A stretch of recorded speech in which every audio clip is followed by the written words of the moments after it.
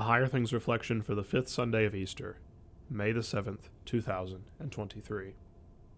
Whatever you ask in my name, this I will do, that the Father may be glorified in the Son. John chapter 14, verse 13.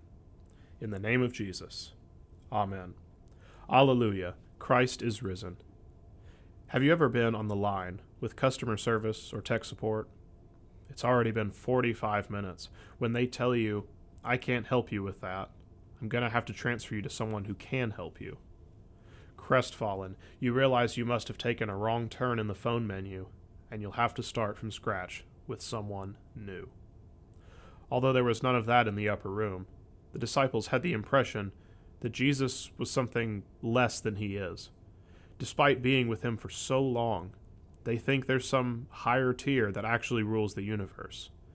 Even though he is sitting with his disciples in the flesh, he is the same one who goes to prepare a place for them.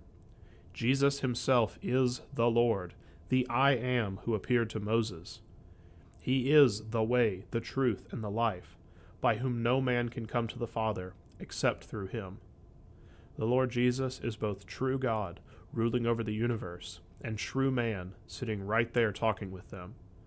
He isn't an intermediary like Moses. He himself has divine power and authority. And what will he do with such power and authority? Prepare a place for you and I to dwell in the Father's house. He will hear and answer what we ask him.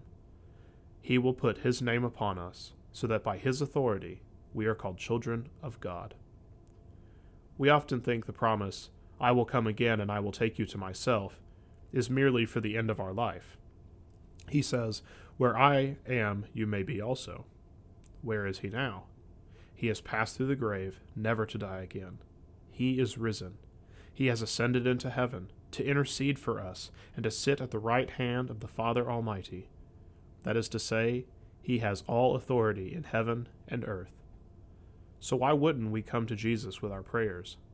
He has come to us with his most worthy name, and by his merit we will be brought into eternal life.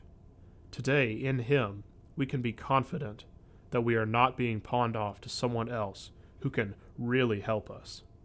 Jesus is Lord, and he is here for you. In the name of Jesus, Amen. O God, you make the minds of your faithful to be of one will. Grant that we may love what you have commanded and desire what you promise, that among the many changes of this world, our hearts may be fixed where true joys are found.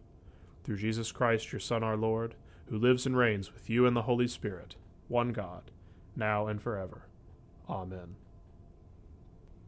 I thank you, my heavenly Father, through Jesus Christ, your dear Son, that you have kept me this night from all harm and danger, and I pray that you would keep me this day also from sin and every evil, that all my doings in life may please you. For into your hands I commend myself, my body and soul, and all things. Let your holy angel be with me, that the evil foe may have no power over me. Amen. Our Father, who art in heaven, hallowed be thy name. Thy kingdom come, thy will be done, on earth as it is in heaven.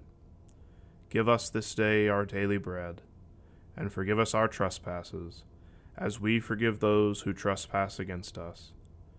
And lead us not into temptation, but deliver us from evil. For thine is the kingdom, and the power, and the glory, forever and ever. Amen. I believe in God, the Father Almighty, maker of heaven and earth, and in Jesus Christ, his only Son, our Lord, who was conceived by the Holy Spirit, born of the Virgin Mary, suffered under Pontius Pilate, was crucified, died, and was buried. He descended into hell. The third day he rose again from the dead. He ascended into heaven, and sits at the right hand of God the Father Almighty. From thence he will come to judge the living and the dead. I believe in the Holy Spirit, the holy Christian Church, the communion of saints, the forgiveness of sins, the resurrection of the body, and the life everlasting. Amen. Can sacred music have meaning apart from words? In Lutheran Music and Meaning, author Dan Zager demonstrates that even beyond the text, there is power and meaning in the very composition of music itself.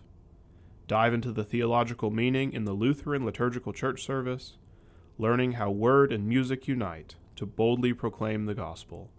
Lutheran Music and Meaning by Dan Zager, now available from Concordia Publishing House.